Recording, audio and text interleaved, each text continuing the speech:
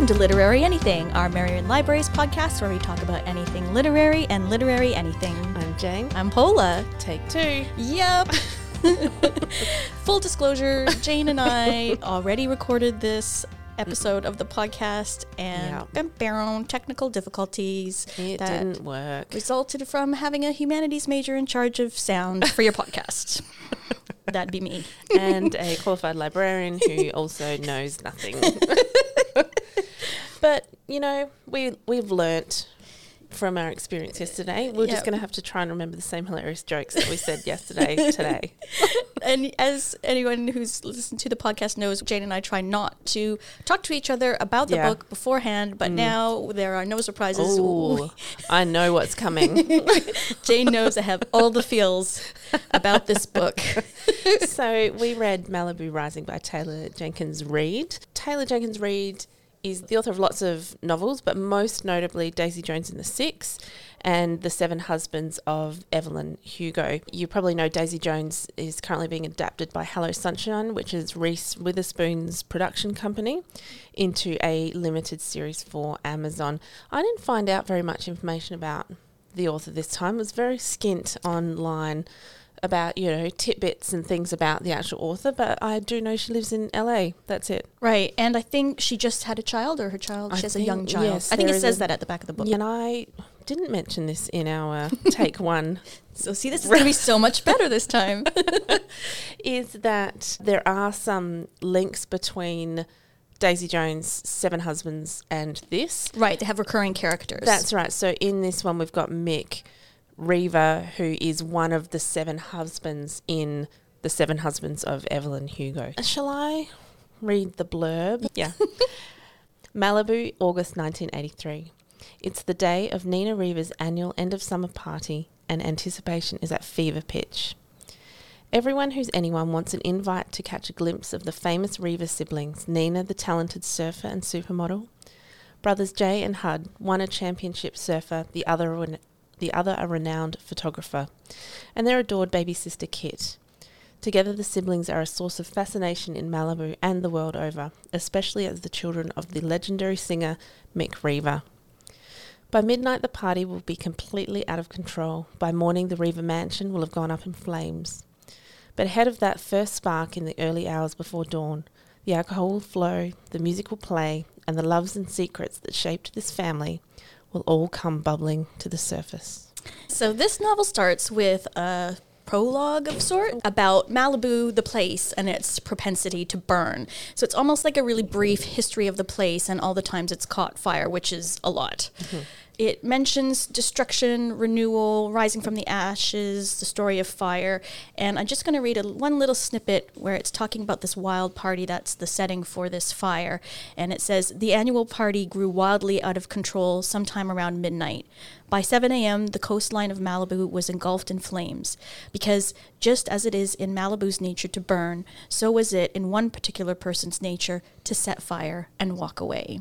I liked that little intro. I really liked it. I thought it was very kind of suspenseful and set the tone. So then it is set in two time periods, one being 1983, when the four Reaver kids, who, as Jane just mentioned, are Nina, Jay, Hud, and Kit, they're adults, and the 24-hour period leading up to and when they're having this big party. And then the other is in 1956, when a young woman, or really a teenager because she's 17, June, meets Mick Reaver. And it's their love story between Mick and June and how they met and married. And Mick is a talented singer and determined to make it big in the music industry. And he adores June, and he wants to give her this perfect life with marriage and children and a Malibu house with an ensuite bathroom that has 2 sinks. That's her dream.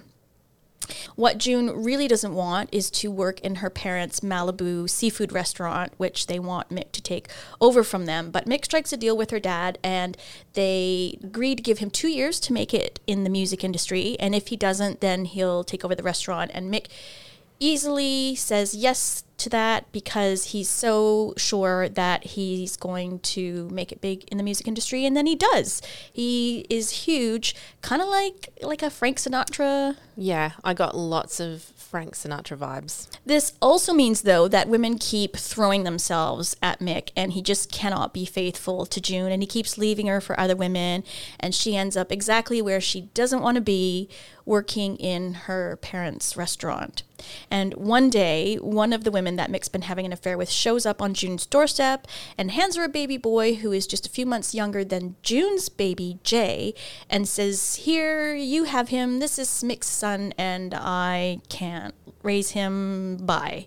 And never to be seen again. That's right. And June immediately decides she will love this baby, who's called Hud, and raise him like her own, that this baby has nobody else in the world, and she's going to be his world. So she does. And they put a bit of a public front on about the two boys that, you know, Mick and June decide that they will tell people that they're twins. Right, even though they look nothing alike. Even though they're clearly not the same age, and clearly people would know that they had a baby and now there's another one. I guess it's that typical 50s public appearances type vibe. And not discussing. Yeah, you would never say it to someone's face. Right.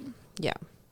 So Mick initially supports his children financially, and he even comes back once and pledges to be the husband and father he says that he wants to be, and he makes all these promises to June and the children.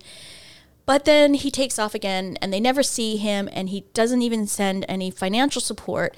And June says that she doesn't want to give Mick the satisfaction of pursuing him for support, which I didn't really understand, because he's super rich. They're his kids. He should be financially responsible for them. And it doesn't seem shameful at all, but I didn't know if it was like a generational thing or just a weird June thing. I don't know. Yeah. It was strange. It was weird.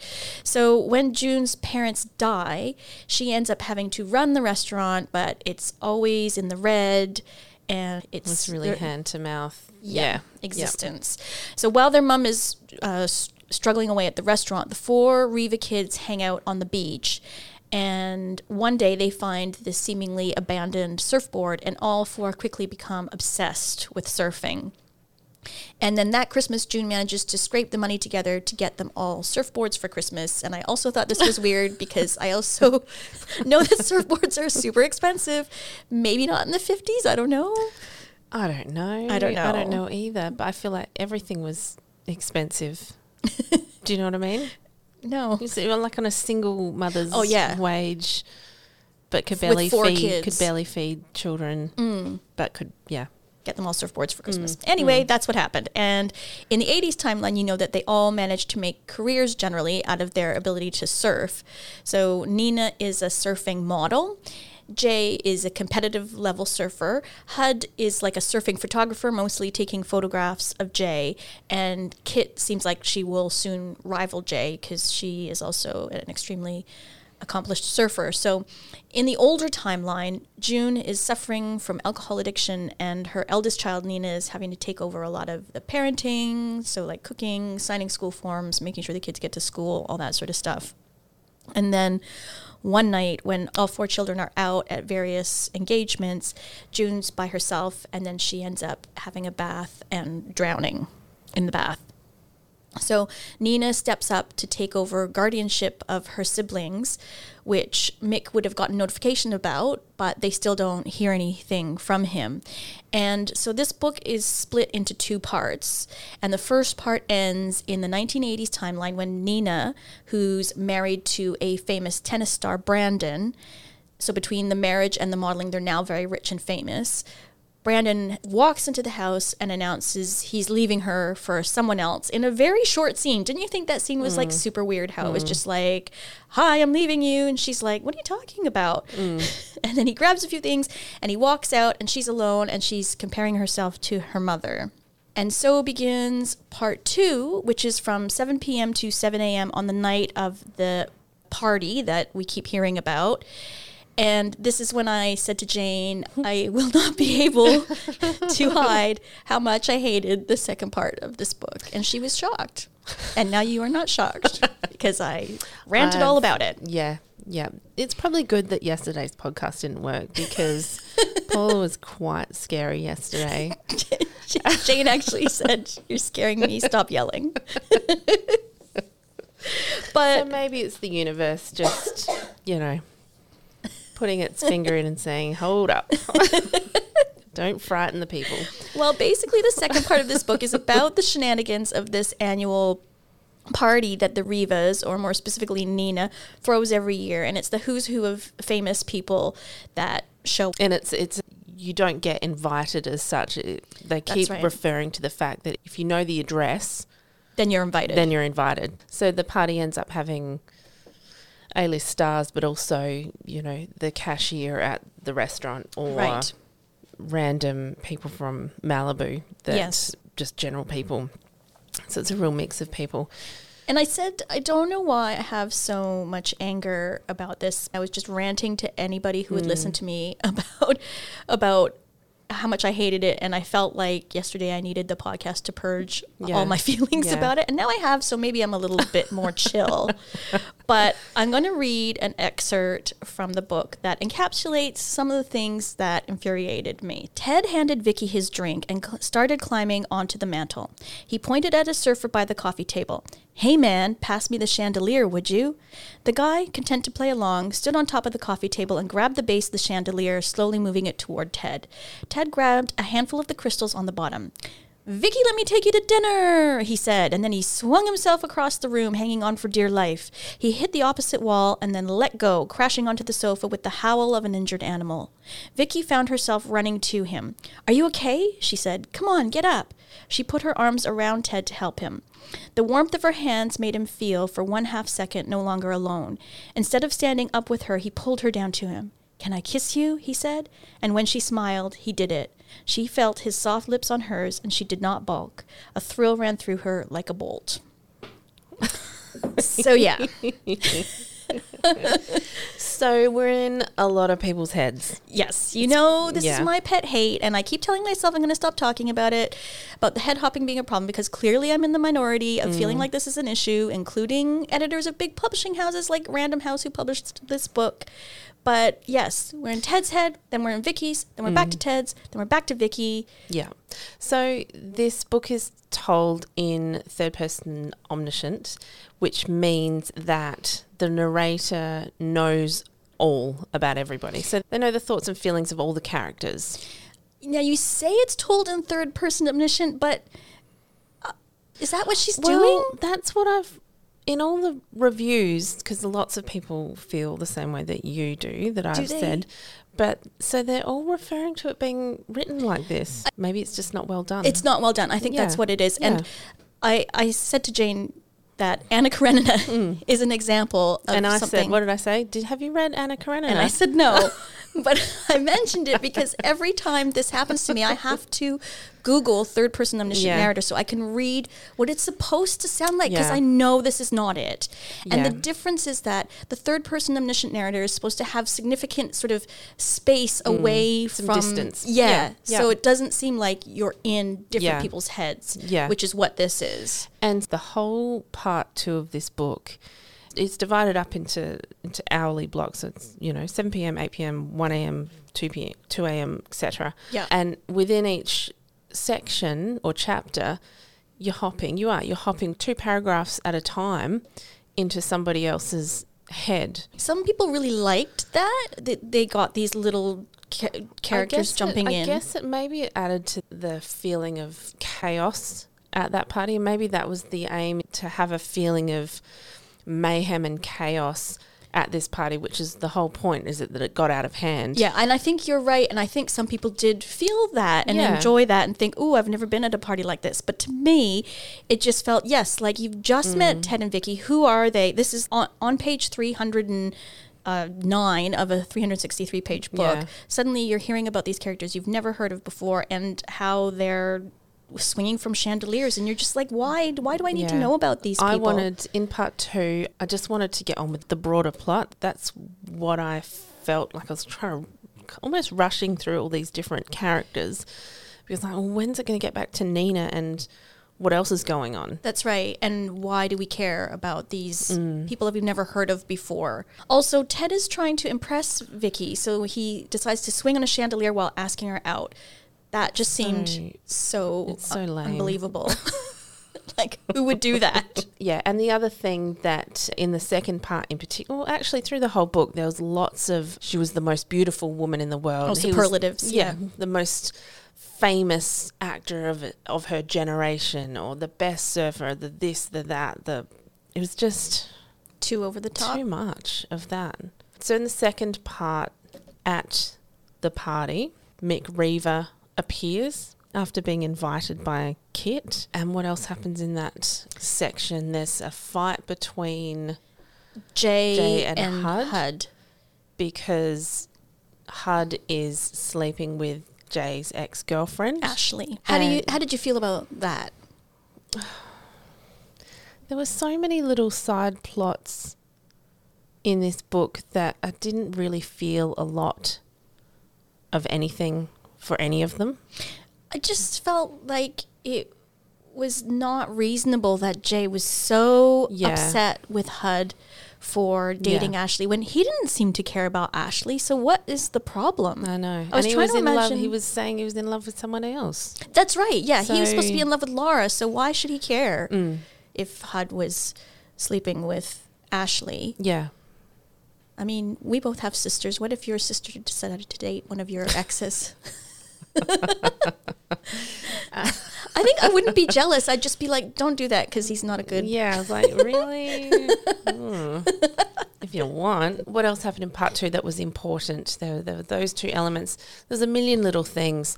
Brandon reappears to profess his love for Nina and take me back in this big grand speech to the whole party. And Nina's just like, okay, I guess. Yeah. Really she's easily. A people pleaser and she's, only ever doing anything for anyone else.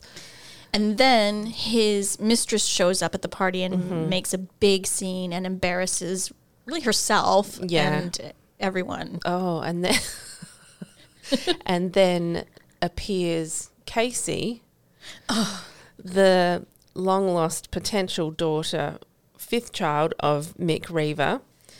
That was another one where I'm like, why? Why? We've got these 4 siblings. I loved the addition of Hud at the beginning. Yes, that was lovely. And then at the 11th hour, they've got this random girl walk in saying, I think I might be Mick's daughter. And they're like, okay, well, you're one of us now. Yeah. Even Mick's maybe. Yeah. Not sure. She hands him a photo of her mother and he's just slept with so many people. He's just like, yeah, could be. Maybe. One of the unbelievable things that was just infuriating me is that this party is raging out of control.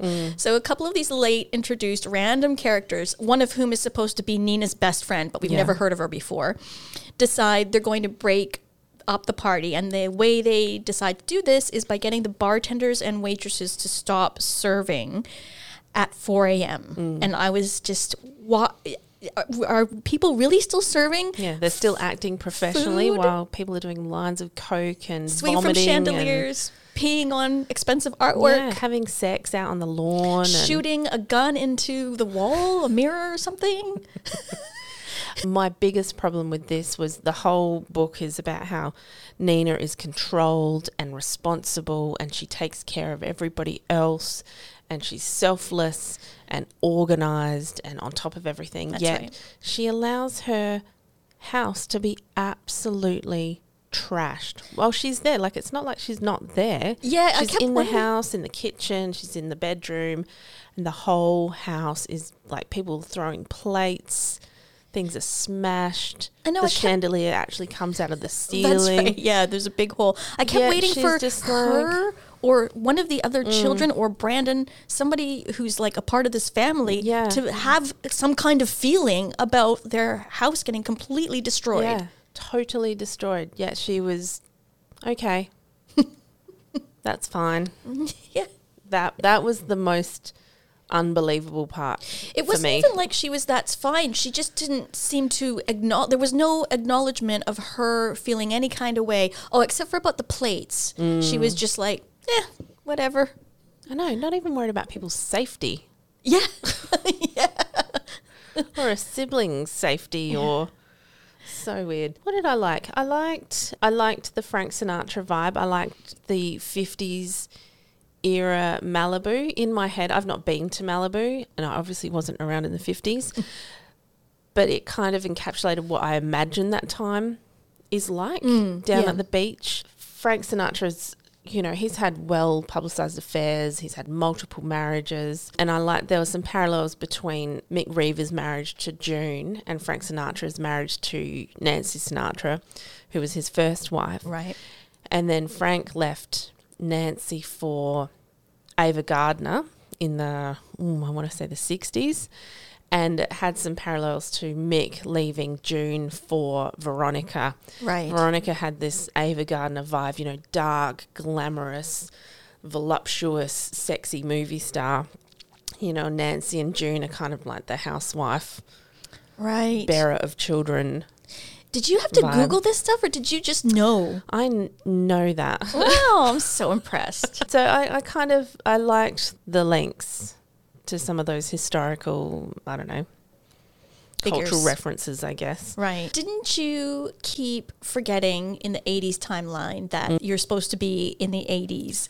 I felt like I was reading something contemporary, and then she would just mention, for example, that kid from Family Ties is at the party, and you're like, oh yeah, that's right, it's supposed to be the 80s. And I thought about My Best Friend's Exorcism, which we read a few months ago. That totally made me nostalgic for the 80s and definitely felt like it was in the 80s. Yeah. Where this did not.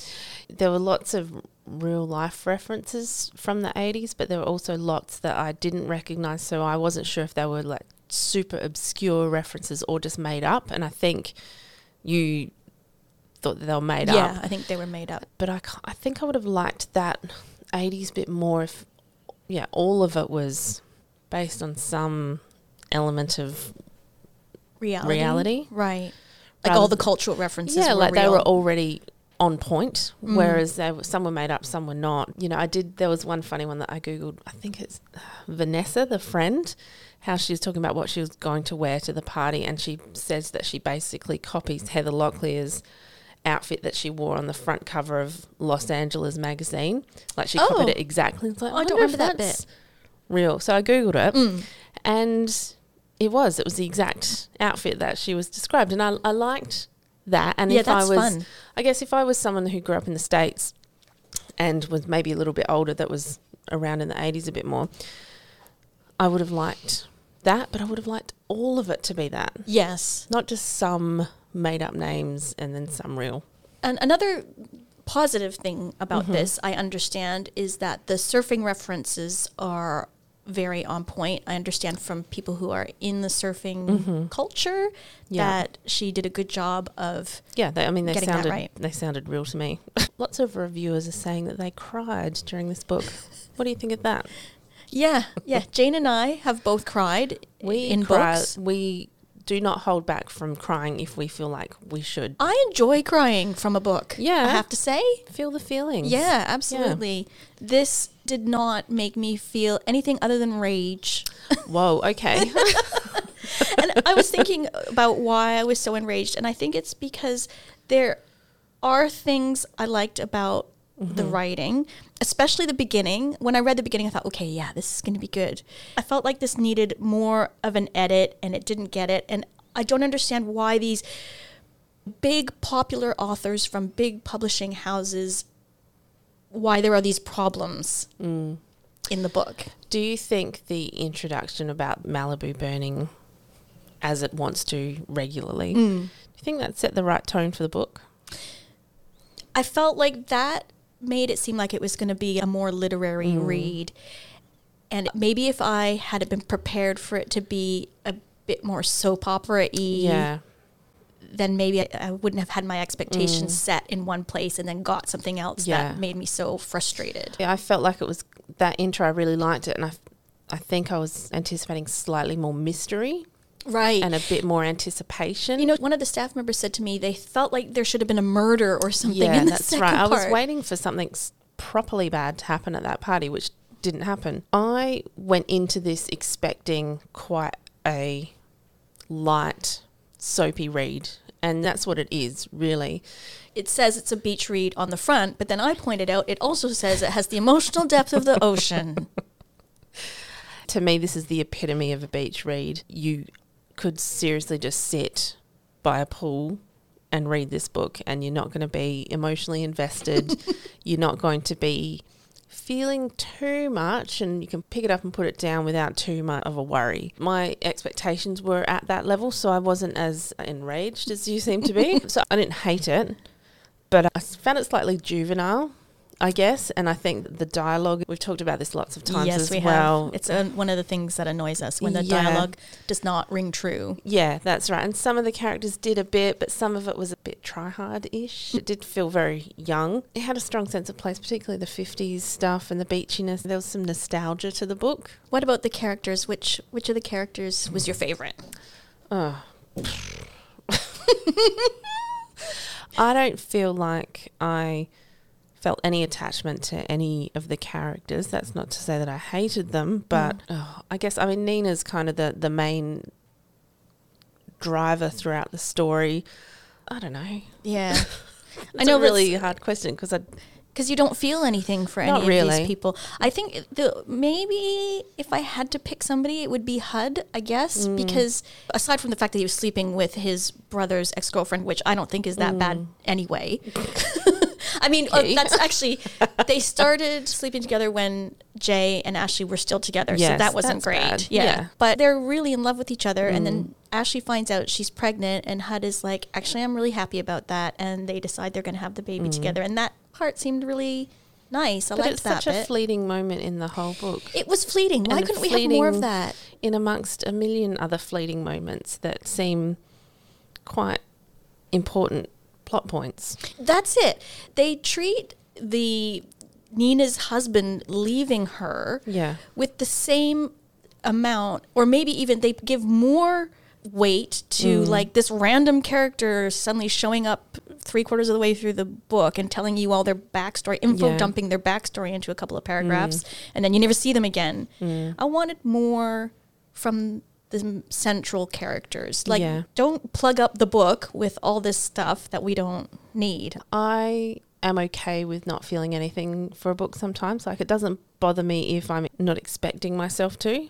Yes, this is the point. I think we had very different expectations going into reading the book. We agreed to disagree on this point because I said I want to feel things. Yeah, all the time. From my fiction. Yeah, and I'm okay with something being a light, easy peasy read. Right. Right. Yeah. Okay. I mean, light and easy. If it's good, this was just not good. But again, I am not the target audience for this book, apparently. Who is the target audience? I guess 20-somethings. You always say that if you don't like it. Does that seem condescending? Sorry. I have respect for young people. Young people are smart. I don't know. But lots of people gave this 5-star reviews on Goodreads, so I am definitely in the minority. I'm just going to put this out there. I'm wondering if the Casey character is a little bit of a planted plot piece for potentially the next book. That could be. Maybe that's why it felt so disjointed and just stuck in there, because I know she is working on her next book, which is set in the 90s, because Evelyn Hugo is set in the 60s, Daisy Jones is the 70s, this is the 80s, and now she's working on a book set in the 90s. So maybe could that's be Casey's what it daughter's is. Story or something. Yeah, and maybe it just wasn't woven in there as neatly. Seamlessly, that's the word. Yeah, it's not seamless. It just was slapped in. Okay, how many stars do you give that one, Jane? 3. Okay. What are you giving it, Paula? I actually gave it 2. Okay. Despite my rage, because I did think the beginning was really well written, and I liked mostly the first half. I'm quite a generous star giver with things, though. I'm not particularly harsh unless I love it, and then I'll give it a 5. But I don't know. Everything's 3. 3 stars. 3's, whatever. Tell us what else you've read, Jane. Okay, I've read quite a bit this month, but I will only talk about 2 of those books. And this might be why I was quite okay with a fairly light-on read with the actual podcast book. But I read The Truth About Her by Jacqueline Millay. This is about journalist and single mother Susie Hamilton. She gets a phone call one summer morning and finds out the subject of one of her investigative pieces, 25-year-old wellness blogger Tracy Duran, has killed herself overnight. Susie is horrified by this news but copes the only way she knows how, so she's working mothering, carrying on with her multiple not very well thought out affairs with random men. The consequences of actions catch up with Susie over the course of a sticky Sydney summer. She starts receiving anonymous vindictive letters and is pursued by Tracy's mother, wanting her as a kind of rough justice to tell Tracy's story, but this time the right way. So this is another book with a really strong sense of place in Sydney. I generally like very complicated, flawed female characters, and Susie Hamilton is that to a T. Susie, she's an unlikable character. She's not someone you really identify with to begin with, but I found there's a lot of introspection and character development throughout this whole story. It did get a bit slow in some parts, and she probably laboured on a few elements of the storyline, which could have probably been cleaned up a little bit. So it could have been slightly shorter, but this is a debut novel, and I think it's a very strong debut novel. I liked the links to Belle Gibson's story. Definitely has Belle Gibson vibes. Yeah, so I like the parallels between that story. It's very topical, cancel culture, wellness, the huge industry of wellness and Instagram influencers and how they can impact people's lives. That's threaded through this as well. So a really good Aussie debut novel. It sounds good. I don't know if it might be too slow for some people, but I quite enjoyed it. I read This Tender Land by William Kent Kruger. So this is an epic saga of a novel that begins with two orphaned brothers, Odie and Alfred, who are sent to a school for Native American children in Minnesota. So this is obviously set in the States because they have nowhere else to go. And they experience extreme abuse and punishing work at the school. And so they escape. And what ensues is this travel odyssey of twists and turns where they encounter all these different people. It's a real character-driven novel in the vein of Huck Finn, that sort of like old school American tale. It's set in the 1930s, and the setting reminded me of reading Little House on the Prairie because it had some of the same town names like St. Paul and Mankato. Your favourite. Your favourite. Love Little House. So it's not my usual read because it's historical fiction. Just scrapes in under 100 years. Well done. Check me out. I read it because my partner Brett was reading it and he kept raving about how much he loved it. And while I'm not raving about it, I'm not, again, the target for this. It's not my normal genre. I found it a bit contrived and far-fetched in places. But again, I'm in the minority. The writing is very good. It's extremely readable. Plus, I listened to the audiobook version of this on Libby, and the narration was top-notch. What was it about the narration that made it top-notch? It was really easy to listen to, and all the inflections were on point. Yeah. And maybe I was thinking more about it because I'm also listening to another audiobook that I'll talk about next month because I haven't finished it yet. But the inflections are all off. It's really stilted and weird, and it's really impinging on my enjoyment of the book. We talk about it almost every month, don't we? Yeah. Audiobook narration and how it can make or break your enjoyment of a book. It really can. I've stopped listening to one the other day because I just couldn't anymore. Accent.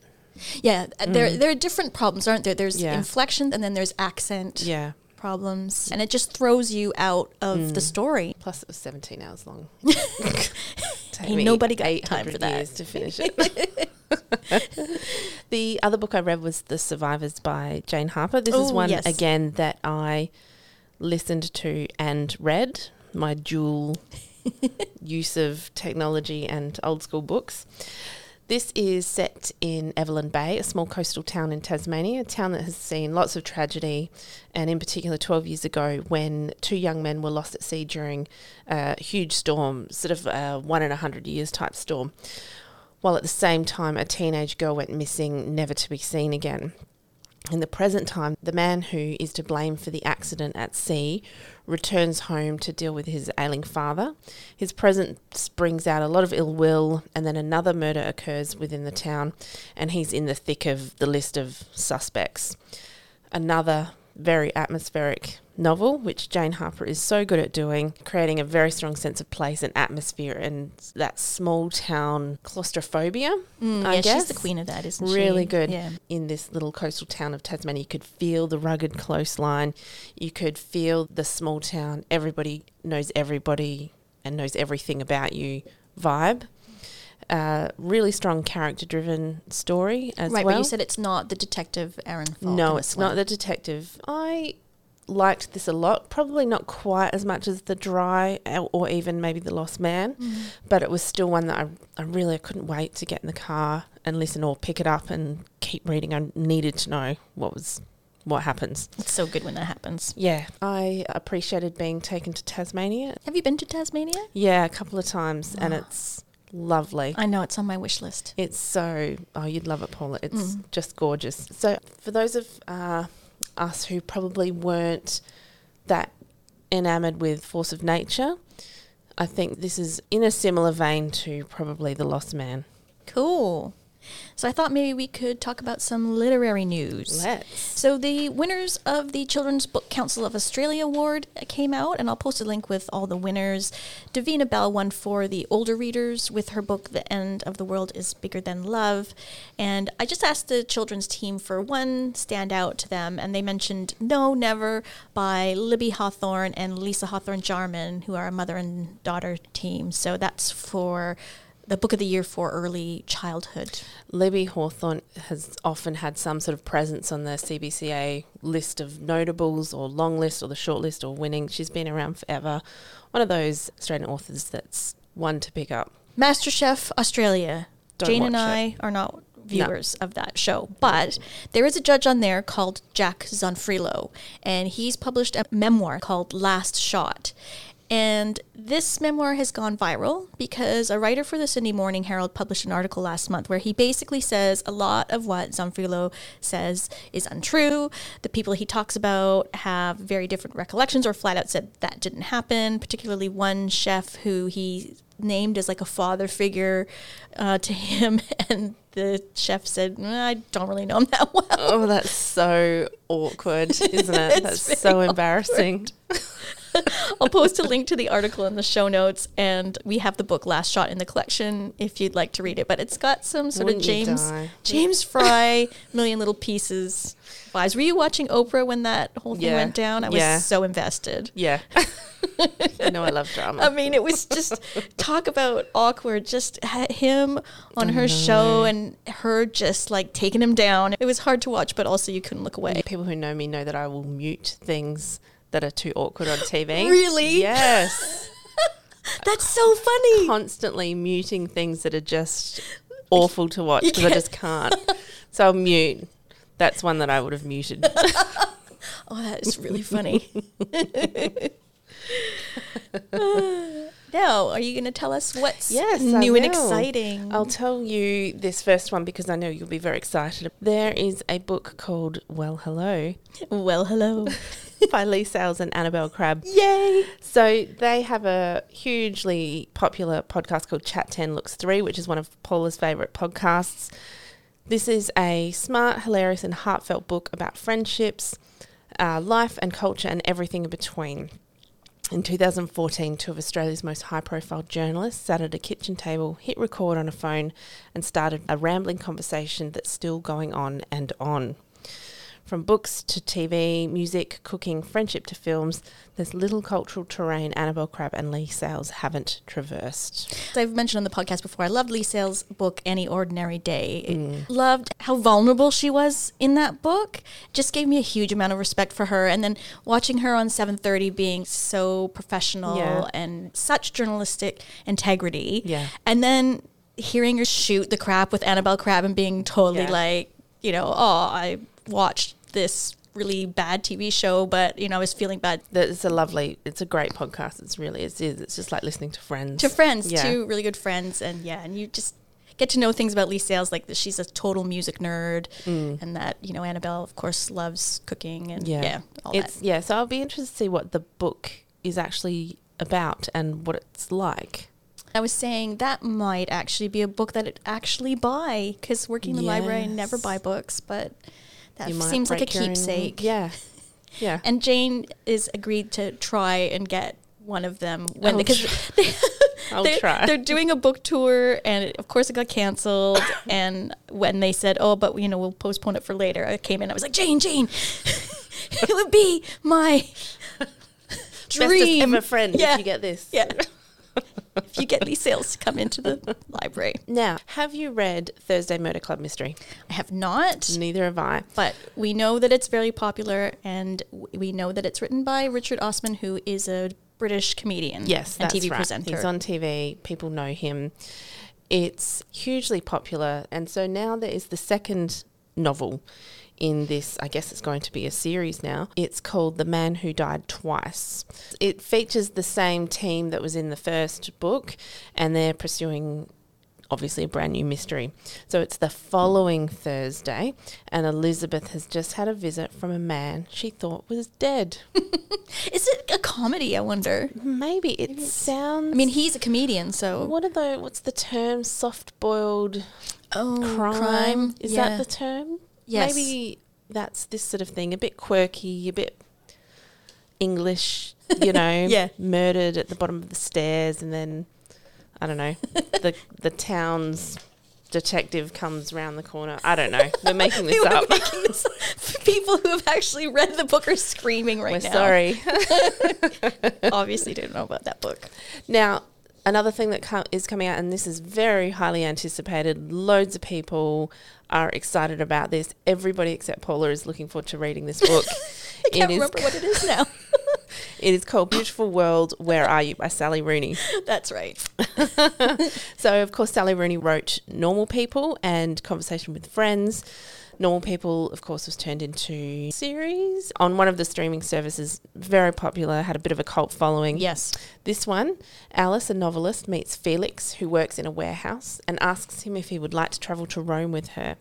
In Dublin, her best friend Eileen is getting over a breakup and slips back into flirting with Simon, a man she has known since childhood. Alex, Felix, Eileen and Simon are still young, but life is catching up with them. They desire each other, they delude each other, they get together, they break apart, they have sex, they worry about sex, they worry about their friendships and the world they live in. Are they standing in the last lighted room before the darkness, bearing witness to something? Will they find a way to believe in a beautiful world? That little blurb just reminded me of why I hated Normal People. I think this sounds quite topical for people of that generation, in particular, people who are in their 20s. The world doesn't feel like a particularly positive and friendly place at the moment. They're going through all the normal things that you go through in your 20s, as well as pandemics, climate disasters, financial disasters, all of that stuff's lumped on top of the normal 20-something dramas. Experience, yeah. I've read that this is semi-autobiographical. Sally Rooney dealing with the fame of having become Sally Rooney. Okay. So, and also that the publicity drive is being compared to that for The Testaments. It's massive. I am seeing it all over my Instagram feed in particular. Early copies are being sent to lots of influencers. Key, influency, 20-something celebrity type people. And so there's lots of posts with, oh, hey, thanks for the book, and, you know, the photo with the book. So it'll be interesting to see how it goes. I might pick it up and have a look. It sounds like a miserable, depressing read, which, you know, I love. You read it so I don't have to. Now, shall we announce our book for next month? Yes, Jane please. and I just had such a time trying to decide, because there are a few really big books coming out soon, and we're trying to figure out. We really did. We even changed our mind right before we started recording. That's yesterday. right. Yeah. So what we decided upon is A Slow Fire Burning by Paula Hawkins. Now, if Paula Hawkins sounds familiar to you, it's because she had the huge smash hit The Girl on the Train, which was also made into a movie with Emily Blunt, and Jane and I both loved both of those, didn't we? Did you? I haven't seen the movie, but I've read the book. You didn't see the movie? No. Wow. I don't generally watch the movies of the books. Okay. It was good. It was good too. With judgment. No judgment. I mean, if you just watched the movies and didn't read any books, then there'd be judgment. Judgy. Yeah. Yeah, I definitely liked the book. She also wrote Into the Water. Girl on the Train was her debut novel. Huge debut. Huge. Yeah. And then Into the Water she followed up with, and that was not as big. I also read that. I didn't like that. I felt like it was rushed. I didn't read it. There were too many characters. And so now it's been a few more years, so I'm looking forward to seeing what she's got next. So here's the blurb for A Slow Fire Burning. What is wrong with you? Laura has spent most of her life being judged. She's seen as hot-tempered, troubled, a loner. Some even call her dangerous. Miriam knows that just because Laura is witnessed leaving the scene of a horrific murder with blood on her clothes, that doesn't mean she's a killer. Bitter experience has taught her how easy it is to get caught in the wrong place at the wrong time. Carla is reeling from the brutal murder of her nephew. She trusts no one. Good people are capable of terrible deeds.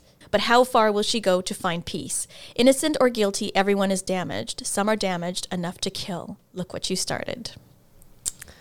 I'm excited. Now, I have it on good authority that this will be included in our trending titles special collection. So that's at the Cultural Center. Those are 6 of the hottest books available to you without having to put them on hold or wait. They're just there. You can grab them. So if you're near the Cultural Center, feel free to swing on by there and have a look for this book. Otherwise, put it on hold and read along with us. See you next month. Bye. She trusts no one. Good people are capable of terrible deeds. Sorry. You're sorry. I'm gonna wreck it. Sorry. Sorry. It's all good. Just get it out.